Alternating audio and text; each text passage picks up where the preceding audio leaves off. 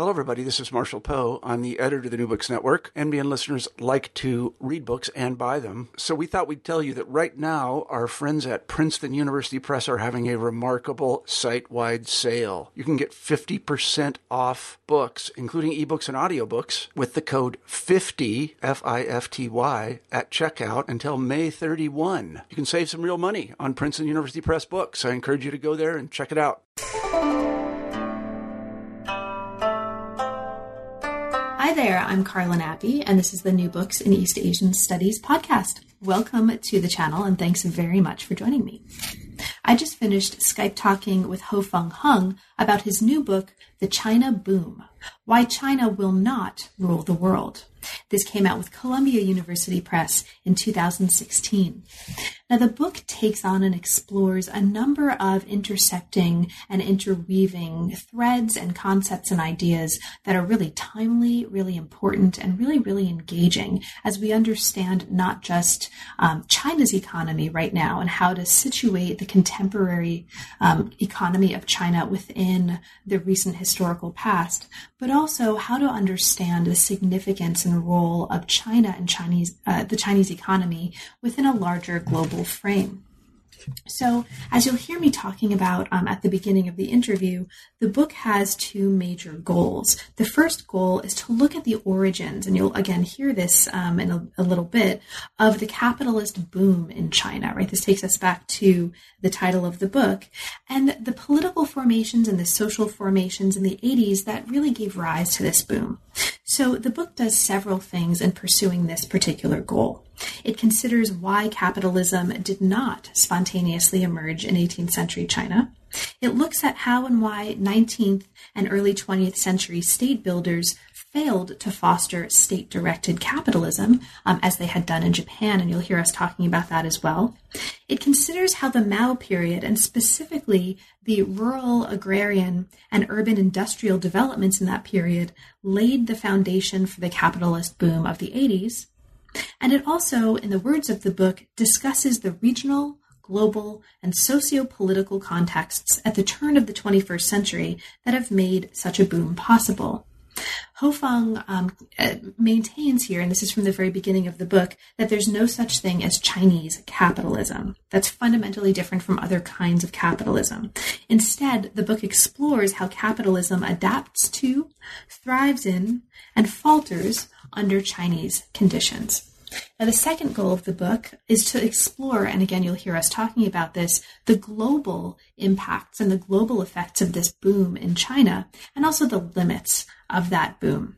And in doing that, it critically assesses four common conceptions of how China is reshaping the world. I'll take you through these four, and then I will leave you to the interview.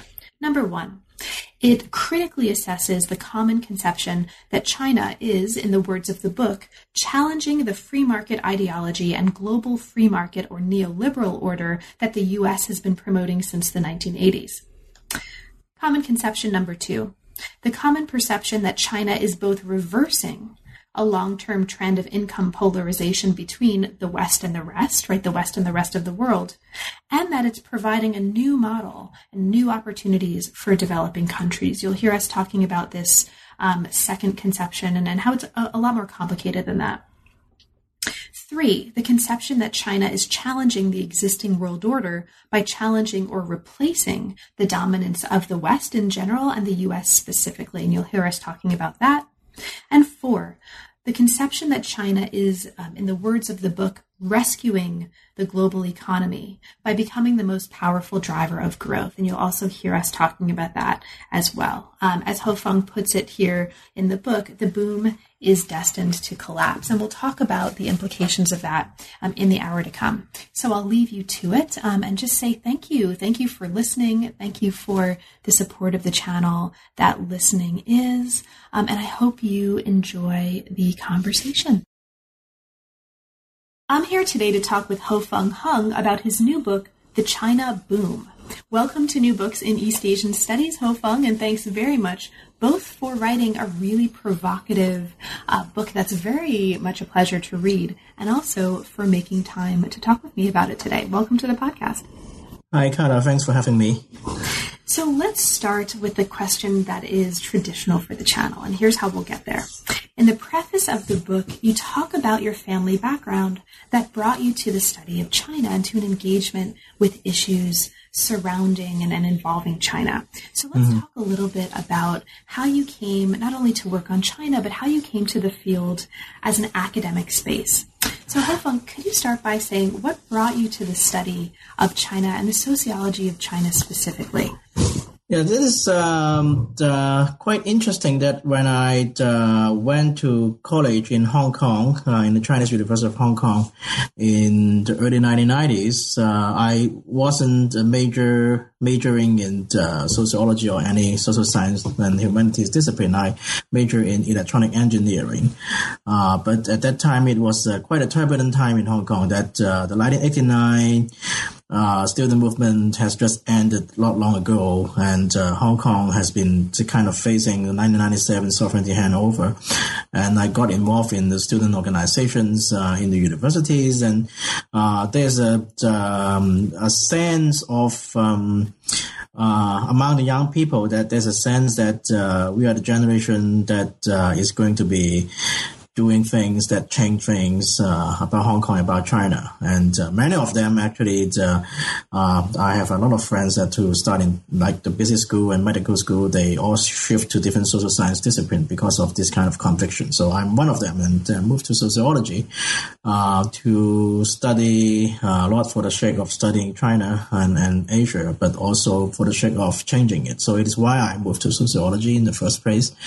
And I read a lot of books, definitely, but at the same time, in the early 1990s, that Emmanuel Wallerstein visit Hong Kong, and then Peter Skocpol visit Hong Kong and talk about all this fancy theory about world system analysis, global capitalism, and state and social revolution, and so on and so forth. So it is my intellectual background to move to sociology and to study of China. Including fancy theory.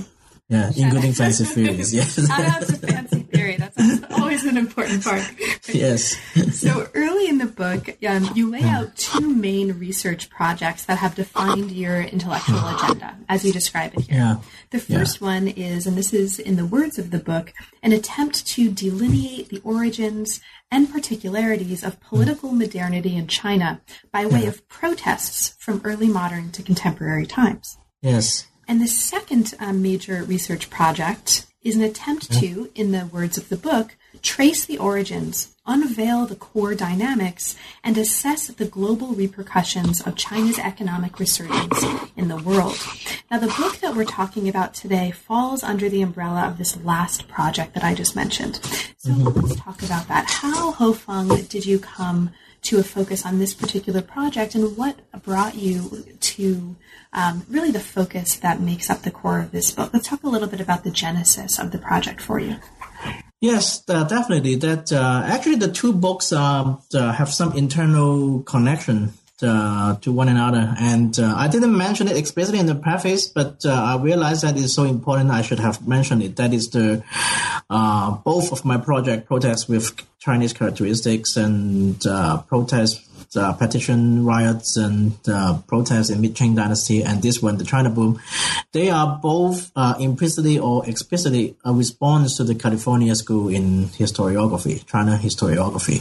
That because when I was pursuing a PhD in sociology in the world system tradition in the late 1990s, it was the beginning, and actually it is not yet the heyday, but it's the beginning of the California School. That Kenneth Pomeranz is about to publish The Great Divergence, and Bin Wang's Trying to Transform already published. And as you know, that the California School is a kind of a term created by a sociologist. That is one of my favorite sociologists, Jack Goldstone, when he was in UC Davis, and he grouped this historian, China historian, that argued that the economic divergence between China and Europe was not as deep-rooted as many sociologists and historians used to think, like Philip Huang, Max Weber, and all this. Because in the old historiography, that industrial revolution happened in Europe, but not in China, and China became poor after the 19th century. It had deep cultural, institutional root, like some people would trace it back to medieval period, and some people trace it back all the way to the Roman Empire and the Han Dynasty and all these kind of cultural institutional difference. And the California School, including Ken Pomeranz and Bin Wang, and of course Andrew Gunnar Frank, who wrote the book The Reorient, basically the synthesis of all this California School to address the contemporary issue. That the argument is that this divergence between China and Europe was a lot deep, and it was quite contingent and accidental even then. And China economically was at least as advanced as Europe up until the late 18th century, or even more advanced than Europe. And it was just a kind of a contingent shift because of all kind of crisis and situation that allowed Europe to go ahead, and then China became subjugated and poor in the next 100 and 150 years. So this is a historiography. It is very inspiring at the time that is the late 1990s. And many sociologists and social scientists like Andrew Gunnar Frank use it to address the contemporary issue of China's rise. And actually it is no longer restricted to California School, and you can see this kind of conception in many popular writing and academic writing, even not China scholars. You read Fareed Zakaria, Post-American World, you read Joseph Lai, The Soft Power.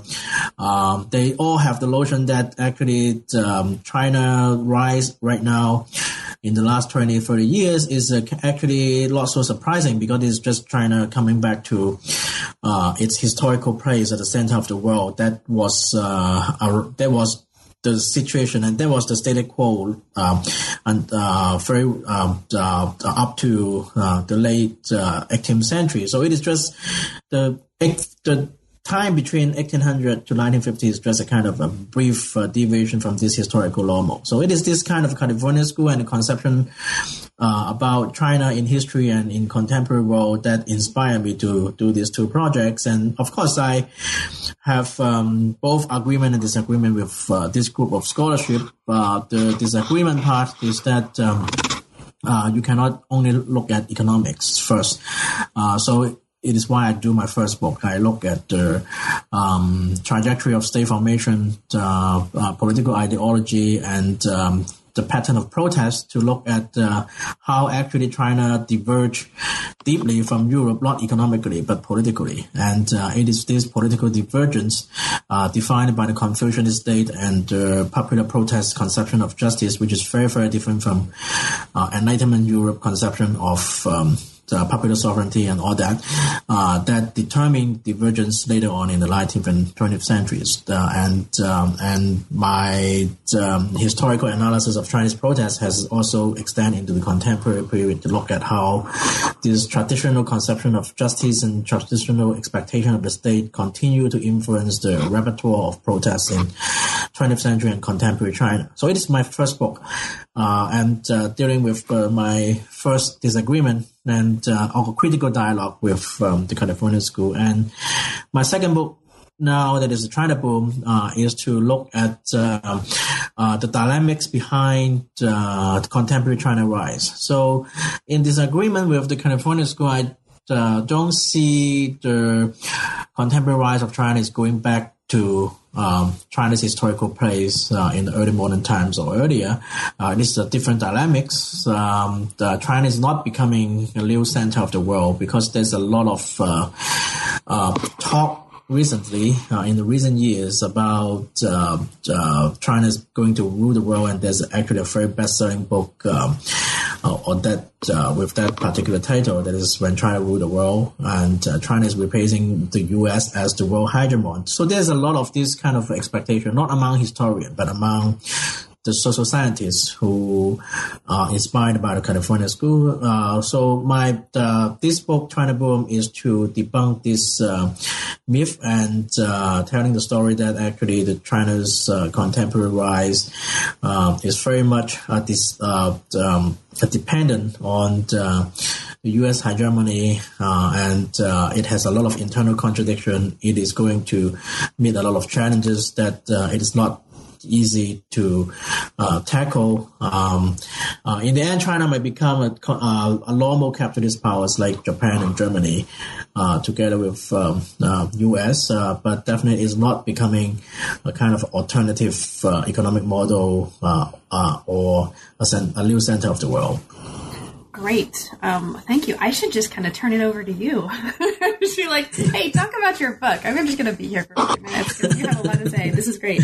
Okay, so as we move into the introduction to the book, you lay out 2 goals, and there's a lot more happening there, but we'll kind of move into the chapters and readers can figure out. So the first goal of the book, as you say in the introduction and in the words of the introduction, is to outline the historical origins of China's capitalist boom and the social and political formations in the 80s, the 1980s, that gave rise to this boom. And so listeners will hear the mention of origins. And there's, I think in both of your projects, as you've described them, there's a really interesting concern with origins and with tracing that permeates both projects. The second goal of the book is to explore, again, in the words of the book, the global effects of China's capitalist boom and the limit of that boom. And we'll talk about this. Like by the end of our conversation and by the end of the book, you're going to argue, right, that the boom is destined to collapse. And so we'll get to that, I hope, by the end of our conversation. But first, let's get into the first part of the book. So the first part of the book traces the rise of capitalism in China from the 18th century to now as a way of getting at, again, the origins of the contemporary, the current capitalist boom. So chapter 1 takes us into the 17th and 18th centuries, and it looks at how a massive influx and inpouring of American silver into China in this period fueled a commercial revolution that, in the words of the book, made China the most advanced market economy in the early modern world. And I think, Hofeng, are you brushing something against your microphone? Yes, maybe. Great. Maybe. So whatever you're doing now is awesome. Okay. So this made China the most advanced market economy in the early modern world, in the words of the book. It also looks at the aspects of politics and society in this period that limited China's growth, at least relative to the expansion of industrial capitalism in Europe. And here, the book really engages very explicitly with this California school that you mentioned. Okay, so I'm going to hit a question back to you to sort of open up what you think is most important about what's happening here.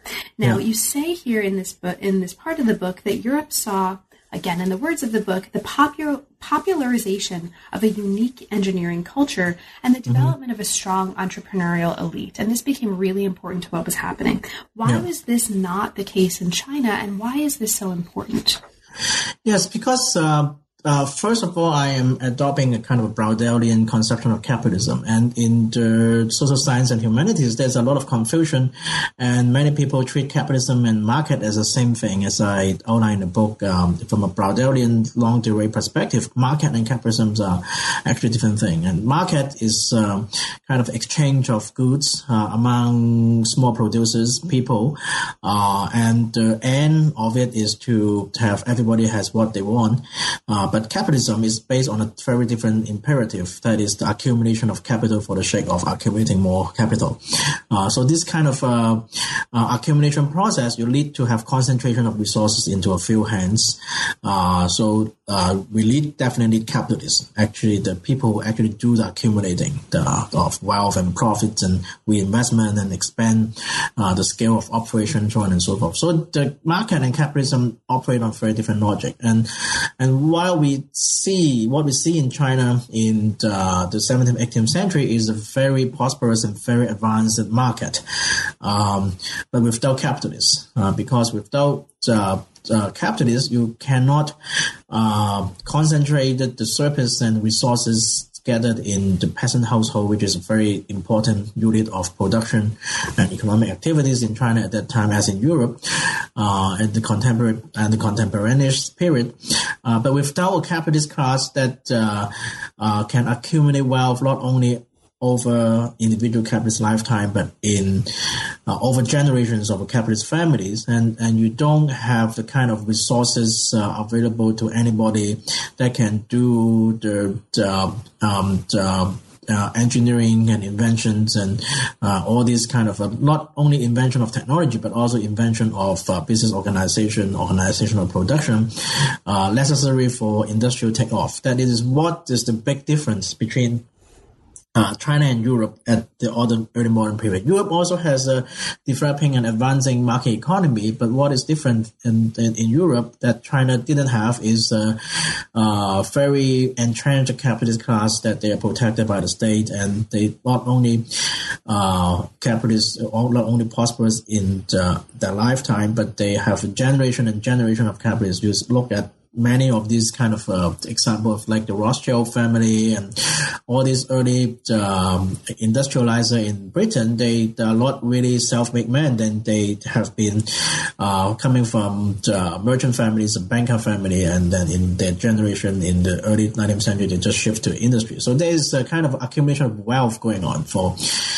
generation. That China lacked that, not in the absolute sense, because we also see a lot of merchant groups like the Anhui merchants, very well known, and the Shanxi bankers and so on and so forth. But the China pattern is that these capitalists, after they accumulate enough fortunes, they won't prefer to let the future generation, the later generation, to continue the business, and they rather invest the wealth they accumulate into building schools and getting the kids educated, and so they can take the examination and shifting to a bureaucratic career. So many of these, for example, the Anhui merchants that was very prosperous in Suzhou, in the end, they shift to become a bureaucratic families, and not many people remember their merchant origin. So this kind of intergenerational accumulation strategy is very different. And to explain this different, you cannot focus only on the economics. You have to focus on the politics of the state, how the state and the society is related. So it is my take on the early modern China, that there's a very prosperous market with the surplus and resources scattered and decentralized, but China simply lack a kind of entrenched capitalist class like Europe to concentrate and accumulate this surplus and then create a large business organization that in the end engineer industrial takeoff. That's right. And as the chapter further emphasizes, just to kind of put a point on what you're saying, 18th century China was in fact governed by what you call a centralized paternalist state that was afraid of the kind of unrest that was coming from rising inequality in that period. And this actually takes us really nicely into the second chapter. So after looking at the 17th and 18th century, chapter 2 takes us into the 19th and 20th. And it follows generations of state builders in China as they tried to foster state-directed industrialization in the footsteps of, as you describe here, Germany and Japan and Russia. And you've already talked a little bit about that. And as a response to what you kind of describe here as the rise of Western imperialism from the mid-19th century on. Now, the chapter asks, among other things, what did the Qing state attempt to do and why did that fail? And we've already talked a little bit about this, but another project that comes up here that I'll just mark and then we'll kind of move on is that you mentioned that the Qing kind of sponsored an industrialization program that was meant to move surplus from the countryside to foster industrial capital, right? But there was too much unrest for work. And so this sort of focus on unrest also, I think, harkens back to what you were describing earlier in terms of your interests more broadly in protest and how that's shaping the story. Did you want to say just a little bit about the importance of unrest here before we move to 1949? Yes, there's two dimensions of unrest that in that chapter I briefly compared Japan with China, because actually after the mid-19th century, Japan and China face the same kind of challenge. That is, they have a prosperous developed market economy with all these surplus and resources decentralized among peasant household. So how you jumpstart an industrial revolution to meet the challenge of Western imperialism by concentrating these resources through the state-directed industrialization program. So the Meiji Restoration and in Japan and the self-strengthening movement in China in the late 19th century is very similar, but in the end, Japan succeeded and China failed. One reason is that in the mid-19th century in China, and after that, even after the successful repression of the Taiping Rebellion, there's still a lot of local secret society and heterodox religious groups, and peasant rebellions is continue to border the Qing state, and then they have something to do with the ethnic composition of the Qing state, as pointed out by the Liu Qing history people, that the Qing state by nature is a Manchu state, is a kind of ethnic minority, and in the 18th century they didn't trust the Han elite, so the imperial army was basically fully staffed by the Manchus and the Mongols. But in the 19th century, when the unrest became so much trouble to the state, so they start to let the local Han elite to arm themselves, as Philip Kuhn's classic study showed, that local militarization. In that situation, that the late 19th century Qing state is actually politically undergoing a decentralization, that the central government is losing the monopoly of violence, and local elites are building up their own private armies and militias and all that, and it definitely eat up a lot of resources that could have been otherwise diverted to economic development. And of course, another factor is that the Western imperialism is always continue to be a big headache to China, even after the Opium War and after the Taiping Rebellion. So there's all this kind of external and internal pressure that make China's centralized government crumble with this rise of militarized local elite. While in Japan, while everybody, European powers are busy in China, so Japan was relatively not bothered that much by Western imperialism. Only the Americans opening up free trade with them, and the European powers has little interest compared to China to carve up Japan. And at the same time, the Meiji state really highly centralized state has a thrust to cracking down on local daimyo, local warlord, and so it has a much stronger centralized institution to effectively concentrate the resource from the peasant to direct state-led industrialization program. So it is the divergence between Japan and China in the end. Japan succeed in this late industrialization state-directed, but China is not a total failure. It still succeeds, but is not as successful as Japan. And when the Qing Navy was defeated by Japan in the Sino-Japanese War in the 1890s, that this divergence would get larger and larger, and then in the end the Qing empire collapsed and China went through another half century of chaos and war and failed state building and state centralization. So it is the divergence. Great. So after taking us through this, we moved to 1949, and I won't ask you to talk too much about this, but I just want to mark this moment for listeners. Mm-hmm. So the Chinese Communist Party came to power in 49, and the CCP undertook a model that was based on a Soviet model, where they collectivized the rural economy and redirected the surpluses from there to feed urban industrialization. And it seems to have been successful, right? By the late 70s, as you describe here, as a result, there was a network in China of state-owned industrial capital and infrastructure. Now, this becomes important because what we're going to see as we now move forward into the next chapter is there were important foundations in this way that were laid in the Mao period for what came after and for this boom that we're talking about. And this is one of the really important points, I think, that you emphasize here, is that this boom was not a break with the Maoist past. In fact, there are important antecedents or foundations that we have to acknowledge and talk about. So let's talk a little bit about that.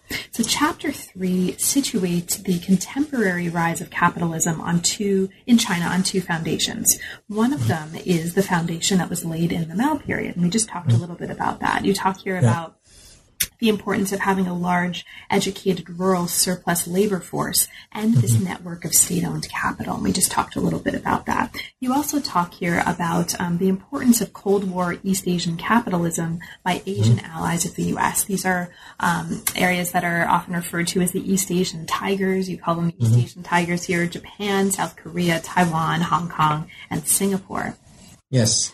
And then from here, and we're moving at a rapid clip here because there's a lot of book to get to, right? You move from here to talking about what happens after Mao. And here we come to two phases of post-Mao market reform. We have the 1980s, where there was a focus on the revival of market economy and rural growth, and then the 1990s, where there's a focus on the transformation of state-owned enterprises into profit-oriented capitalist corporations. And here's a moment where I want to kind of redirect it a little bit. We talk about the example of China Mobile as an example of one of these latter 1990s transformations of SEOs or state-owned enterprises into profit-oriented capitalist corporations. Can you talk a little bit about that? What do you think is most important for us to understand about this phenomenon and perhaps about this example in order for us to understand what you want us to kind of take away most from this part of the book? Yes, China Mobile is an interesting case because it showed a continuity between the Mao and the post-Mao period. The China Mobile was floated in the Hong Kong and the New York Stock Exchange as a kind of a champion state-owned enterprises, profit-oriented enterprises, and still today is a very successful enterprise in terms of its revenue and very big, very influential. But it was created by a collaboration between Wall Street financial firms and the China state assets and state facilities that was constructed with the legacies of the Mao era. Because China Mobile, before it was a company, it was a company actually created from thin air. So all the telecommunications infrastructures and facilities were operated by different levels of government in China. So at some point, the Wall Street financial firm went to Chinese government and threw an idea, what about you concentrate all these assets operated by all local governments and central governments, put all these assets into account book of one newly created state company, and then we help you float this company in foreign stock exchange.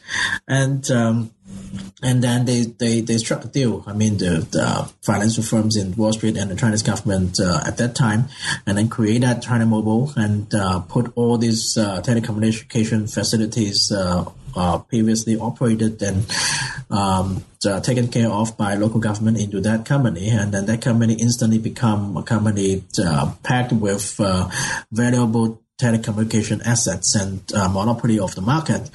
And it was folded in 1997 in the foreign stock exchange market, and it was a success and still is a very big enterprise. So it is a very capitalist enterprise in the sense that its goal is to, not like the state-owned enterprises in the socialist period, to provide full employment, to provide welfare benefit to the workers and education, so on and so forth. So they don't have all these kind of social functions. They are purely a capitalist enterprise in the sense that its whole goal is to serve the interests of the shareholders and to make profits. And then it was created out from the telecommunication networks and facilities that the Chinese government built since the Mao period, and a collaboration with the Wall Street financial firm. So it is kind of a very exemplary case showing how these national champion state enterprises are about. And because I know that many commentators and critical of neoliberal free market economy and things that the China model is superior and very, very different because of this continuous significance of state-owned enterprise that has a socialist legacy in it, and so on and so forth, even can represent a kind of alternative, better, more humane model of economic growth. But the case of China Mobile and many now the champion state-owned enterprise show that they are owned, the majority stake is still owned by the state. So it is the only difference between this kind of enterprise and the private enterprise in anywhere else in the world. But in terms of the logic of operation, in terms of all these financial tricks that make it happen, they are very much 100% capitalist enterprises. So they are not superior or very radically different from other big transnational corporations in the world.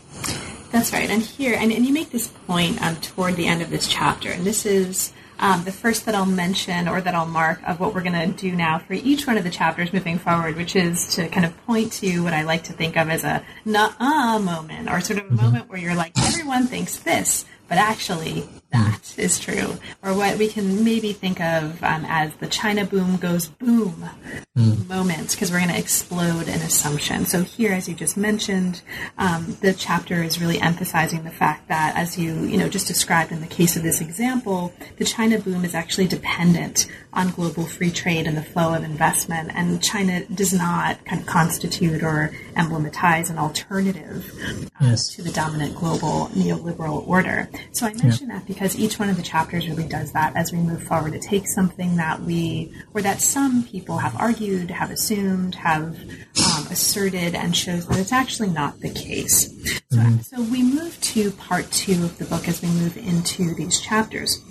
This is a part of the book that looks closely at the impact of the China boom on the global political economic order and on the demise of this boom. So chapter 4 looks very closely at how China's capitalist boom has reshaped global inequality. This is a really fascinating chapter, I think. So inequality has been growing rapidly in China, as you say this. At the same time, even the poorest segment of the population has seen growth at a higher rate than the worldwide average of growth. Okay. Yes. So for listeners who may not understand sort of what's the big deal, why is that important, can you talk about this? Why is this important, and what implications does this have for kind of the main point or points that you're making in this part of the book? Yes, because the people, like not only scholars, but also practitioners and policymakers in the United Nations and all these international organizations, even the IMF, World Bank, and WTO, they have been concerned about rising global inequality, that is, inequality of income between countries. And there has been a huge debate going on among economists, political scientists, and sociology that's whether this globalization and world trade that we are undergoing is aggravating world inequality or reducing it. And of course, the world inequality has been constantly on the rise since the Western Industrial Revolution and the history of imperialism, and it didn't stop with decolonization and the end of colonialism. So China's rise provide us an interesting case because you include China in the calculation of world average income among countries, that really China is a big driver in world income inequality reduction, and also a big driver in world poverty reduction. According to many different measures, the world inequality has been reducing, and then world poverty has been reducing, and most of these achievements are actually attributable to the economic improvement in China, even among the poorest segments of China's population. That there's a big widening inequality among the pace of improvement between, like, for example, people in Shanghai and also people in Guizhou and in the rural area. But even the poorest people in Guizhou has been seeing this alleviation of poverty and improvement in income higher than many other developing countries. So China become an interesting case, as many people point out, that first, it is the big driver of this improvement in poverty and inequality. At the same time, that I'm asking the question and exploring whether the China experience of poverty reduction and inequality reduction can be extended to other developing countries. So in that part, I am telling a more complicated stories that because China's in the last 30 years has contributed a lot to this poverty inequality reduction, but it's not going to continue, because when China approached the middle income category, so first it is more difficult to pull the income further up, at least not with the speed that it used to do it. At the same time, after China's average income surpassed the world average, the more China income grow, then the more unequal the world will become, because then China become the middle class or even upper middle class, and when they move up, that the gap between China and the poorer countries will be widening. So China is going to stop contributing to this world inequality reduction, and the question is whether the China growth is enhancing or actually hindering the rapid development or poverty alleviation of poorer countries. Then in that regard, the record is quite mixed, and it can go both ways depending on the policymakers of different countries. For one thing, that China definitely helped a lot of African countries to have a high economic growth particularly for the African countries and Latin American countries that export raw materials, commodities to China. So they benefit a lot from the China boom, and the people, the poor people in these countries benefit a lot. But at the same time, there is a downside. First, this kind of commodity boom is not sustainable, as we can see right now, that many commodity exporters, depending on China demand, has been hit hardly when the Chinese economy slowed down. And at the same time, the China boom, though lift up the commodity export sectors of many developing countries, it is also creating a lot of obstacles to the industrialization of these countries, because the Chinese manufacturing is so powerful, and then up until recently, the cost is so low that many of these Latin American countries and African countries and other Southeast Asian countries find it quite difficult to industrialize and compete with Chinese manufacturing in the world market. So China itself, the rapid growth of China itself is doing a good service to reduction in world inequality and world poverty. But after this effect fade, it is more uncertain whether the China boom is blessing or a curse to further reduction in this poverty and inequality in the rest of the world. That's right. And in that sense, the chapter explicitly questions what you identify as a widespread perception that China has a role as what you call a great equalizer in the world economy. And so there's really interesting attention in this chapter for listeners who are particularly interested in these issues to the China-Africa trade, to China-Latin America, as you mentioned. And also there's some really interesting accounting of India in the case of India. And this interest in sort of China, and in particular China-Africa, really continues into the next chapter.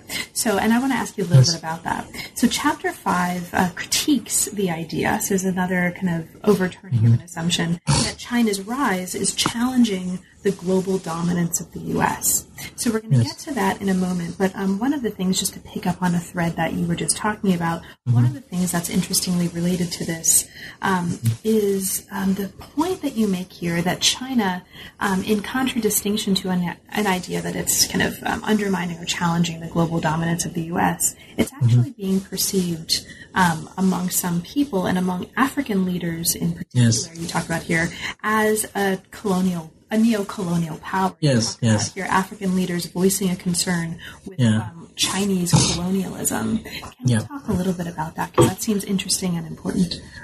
Yeah, that's interesting that we see that in North America, in the Western world, there's kind of a conflicting view about China, whether it is the rise of China is good or bad, and we can actually equally find these kind of conflicting views in the developing world, like in Africa. Definitely, many people welcome China investment and China trade, but also there's an increasing number of politicians and social movement in Africa are more critical of China investment, and they see Chinese investment definitely is not like the Mao period revolutionary diplomacy that, of course, at that time that Mao also has their own geopolitical calculations and interests in all these activities. But right now, the Chinese investment is not charity in Africa. So they are just operating like many other capitalist countries and capitalist companies. They want to make profit. They want to exploit natural resources. So on the one hand, China is really, the activities in Africa really is not radically different from the old-style Western investment in Africa and other developing countries. So it is why the complaint among some African leaders and social movement and the civil society sector that China is another colonial power. But I also point out that it's interesting that even though at the individual country level, China is as bad as or as good as not much different from other colonial power and capitalist enterprise trying to exploit Africa resources and things like that. But at the aggregate level, that China getting into Africa is creating a new dynamics that can benefit the development of Africa. That because in the past, Africa has been, or each African country has been dependent on the market, trade link and investment from very limited number of Western countries or their former colonizers. It's one country. So it is this kind of dependent on a few market and a few links and make Africa very vulnerable in the negotiation table about anything. But when China comes in and also it drives other big emerging powers like India and Brazil also and South Africa to come in, and then it created kind of a competitive environment. Even though each of these foreign investors and capitalist powers and capitalist companies, they are equally capitalist or exploitative or neo-colonial. But when this suitor increase and then increase the competition among these multiple suitors, and then it create a situation that some African countries, if not all, can have a better bargaining position vis-a-vis their foreign investors and foreign trade partners. So it. And at the aggregate level, it can create some new opportunities for Africa and other developing countries.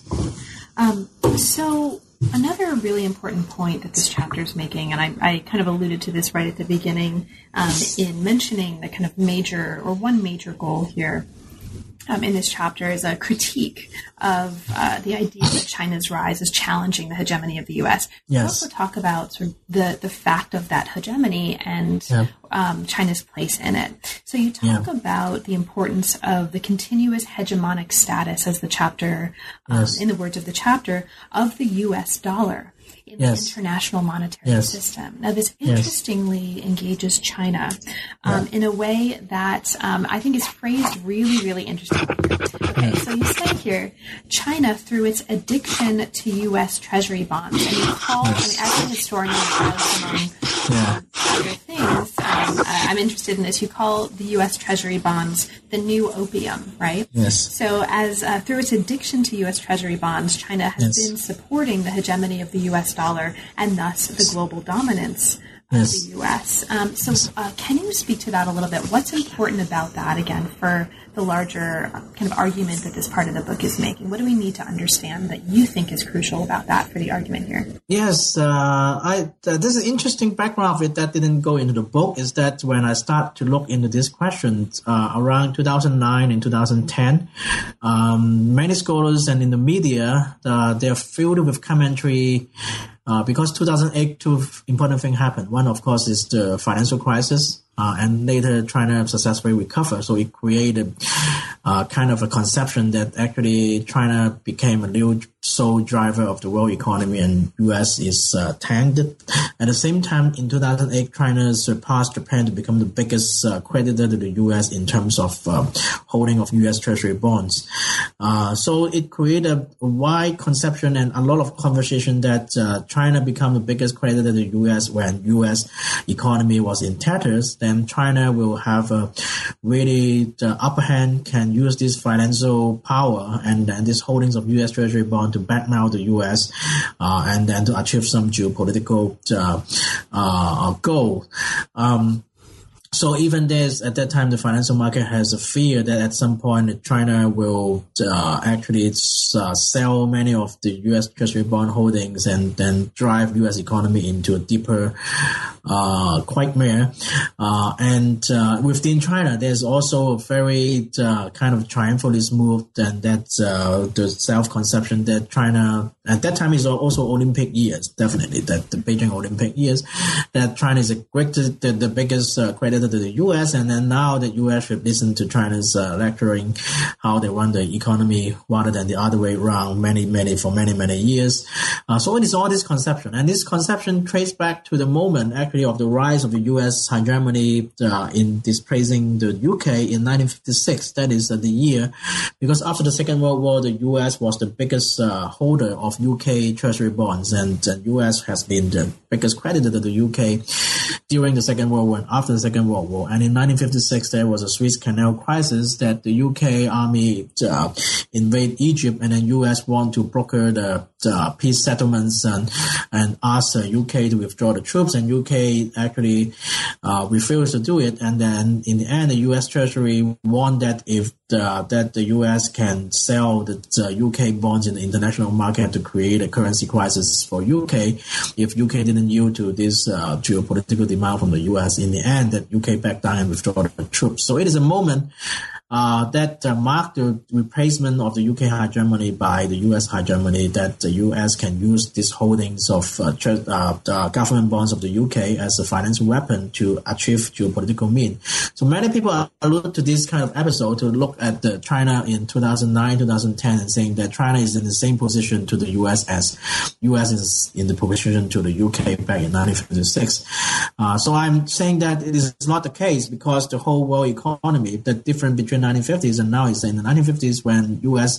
could use its financial power to achieve geopolitical and to force UK to do what US want UK to do, because at that time the whole world economy is already in the kind of US dollar standard. Everybody used US dollar, and then the British pound sterling was not that important, so that US can do it.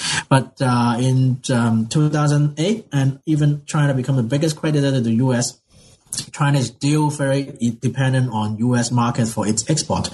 And also the world economy is still in the U.S. dollar standard. And all China export, even the China export to Europe, were settled in U.S. dollar. And then you have to have U.S. dollar to buy oil, to buy copper, all kind of commodities, and China need all this U.S. dollar. So the whole world is still in the U.S. dollar standard. And in this situation, China really didn't have this geopolitical power that they can derive from its holdings of U.S. Treasury bond. And after all, that China's huge holding of U.S. Treasury bond is, as I said, as you said, that is addiction, because China rely a lot on this export-oriented growth, and it is where the dynamics of the economy came from. And then in exporting and in the global U.S. dollar standard, so China has been raking in all this U.S. dollar with this export. So the only place, only asset that is liquid enough and large enough to absorb this trade surplus that of China denominated in U.S. dollar is the U.S. Treasury bond. So China is basically forced by its economic model to keep buying U.S. Treasury bonds. So it didn't really have that choice and option to sell the U.S. Treasury bond as it wished and to punish or to blackmail the U.S. So in the end, that the data show that I'm right. Between 2008 and 2013, as the data show in the book, that actually China holding of U.S. Treasury bond, despite all this Chinese complaining about the fiscal mess in the U.S. and the loss of confidence in the U.S. dollar, China, while they're talking about this kind of complaint, that China holding of U.S. Treasury bond actually doubled between 2008 and 2013. So it is really an addiction, even though they say that it's bad, we don't want it, but at the same time they're compelled to keep buying more. Mm-hmm.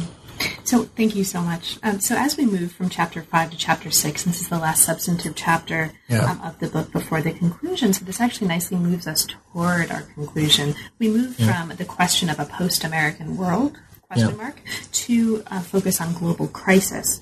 So chapter 6 considers how the particular pattern of capitalist growth in China has generated an increasing economic imbalance, right? Overinvestment, underconsumption in the last 2 decades. Yeah.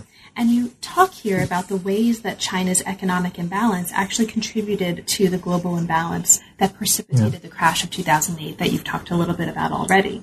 Now, because of this, there's a really serious need to rebalance Chinese economy. Yes. This need is really urgent, and you use that language here.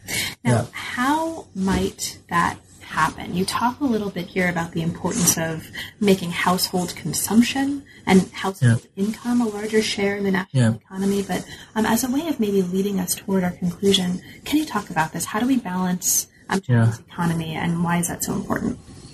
It's interestingly that the Chinese leaders has been talking about rebalancing and making the household consumption the bigger driver in growth in comparison to investment and export since the late 1990s. But up until very recently, that while they're talking about the significant rebalance, the Chinese economy become more and more imbalanced, that rely more on export and investment, and more so in export because actually, as I point out in the book, all this investment in infrastructures, in apartments, in the excessive steel mill and all that is financed by loans, and which in turn was backed up by the expanding foreign exchange reserve that originated from the export sector. So basically it is the economic structures that rely on export ultimately, and also with this reliance, it spill over to the investment sector. While consumption, domestic household consumption definitely has been growing. It's not stagnant. It's actually growing quite rapidly in a world standard. But the problem is not the lack of absolute growth of consumption, but the fact that the consumption is growing not as fast as investment and export. So that China constantly has this problem of producing much, much more than the people can consume. So it has to export all these excess capacity and excess goods to the world. And now the world economy, particularly the Western markets that China's export engine has been relying on, is not doing very well. And then the export growth is still growing. It's not like the collapse right after 2008 global financial crisis, but it's not as big and as vibrant as before 2008. So China can no longer rely on this export-oriented growth. And definitely it is very natural and very rational and reasonable to try to shift to a more domestic household consumption-driven economy.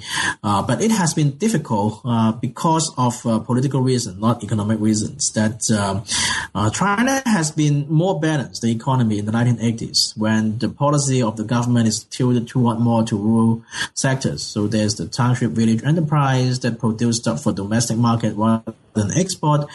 There's a rapid improvement in income on peasants and starting to buy electrical appliances and all these consumer goods. So in the 1980s, that the economic growth is much more balanced.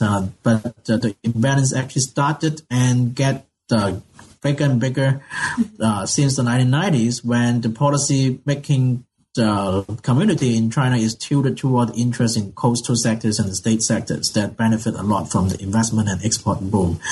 And the problem now is that there's a lack of a kind of a political representation of the consumers, which are mostly workers and peasants, to move the policy machine back to kind of a mode in which that grassroots consumers are more favored. And let me take one example that right after the 2008 financial crisis, there's a lot of more reform-minded, progressive government advisors and economists within China that see that crisis is a good opportunity for China to really rebalance the economy.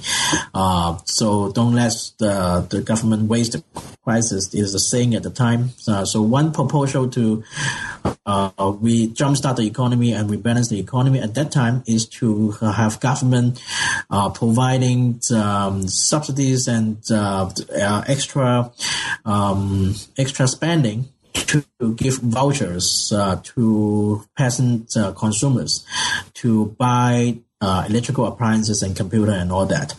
So it is really, and actually it is a very standard kind of stimulus policy that India and Brazil and many other developing countries do. But in the end, that the industrial lobby in China successfully lobbied the government to twist the kind of a stimulus policy away from giving direct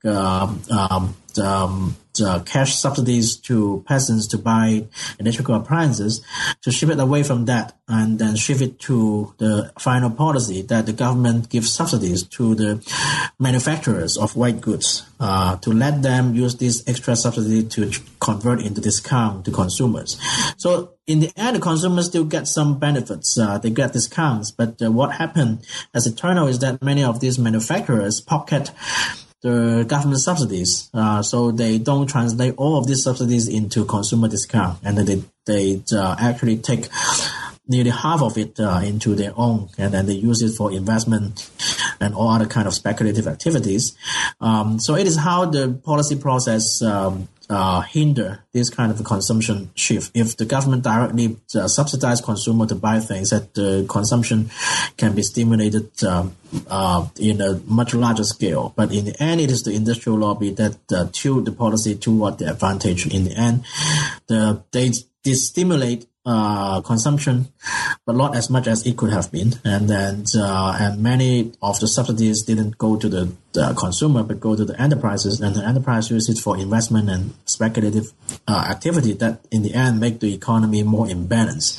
So it is this kind of political structures that the enterprises and urban governments and all these vested interests have good access to the government to tilt the policy toward their favor, and also to ask the government to often open the tape of cheap loan for them to borrow and then build stuff, and then to further increase the investment spree. And then there's low institutionalized advocate for the consumers, which is mostly the grassroots workers and peasants. So it is these political structures that is hindering China's rebalancing. Great. Thank you so much, Ho Feng. And I'll just say as well, just to put a point on it, that as we come to the end of this chapter, the chapter is also challenging an important perception. And just as we've been talking about in the case of previous chapters, and this is the perception that China is, in the words of the book, a savior to the global economy in crisis. Mm-hmm. Instead, it argues that China is a major source of global economic imbalances and crises, and finally that the China boom is set to fade. Okay, Ho Feng, so we're at our conclusion, and there are so many other things that we could talk about, right? The book is full of fancy theory, or at least engagements, what you call fancy theory. It's full of data. It's full of really, really interesting and important engagements. And we've just scratched the surface. But given that, is there anything in particular that we didn't talk about, but that you'd like to mention for listeners or leave listeners with, especially perhaps listeners who haven't yet become readers? Actually, that many people told me that they're impressed by the cover of the book. Actually, that I whenever I talk about the book, I have to put this disclaimer that I'm not responsible for the cover, though I like it. Remembering that in the spring of 2015, when the publisher gave me the cover, so I was taken aback and actually a little bit panicking because putting a Chinese national flag on a pop balloon is going to offend some people's feeling, and who kind of see the Chinese national flag as a sacred cow. And also, if you remember, in the spring of 2015, the Chinese stock market is going sky high. It is the height of the bubble, and many people even saying that the Chinese economic slowdown is going to fade away, and then China is going to go into another time of prosperity because of this genius government-fueled stock market boom. Is going to help enterprise to repay the debt and so on and so forth. So I really a little bit worried that if this provocative cover comes out, and then I might look bad when the Chinese economy still look apparent, because I know that the fundamental of the economy is not doing very well, but at least it appears that I'm wrong, that the Chinese economy is actually going into the next stage of prosperity. But in the end, that fortunately or unfortunately, that the financial turmoil just starting in the fall of 2015, and actually it stabilized a little bit now, but it is still continuing, and it's make the book and that cover quite timely. But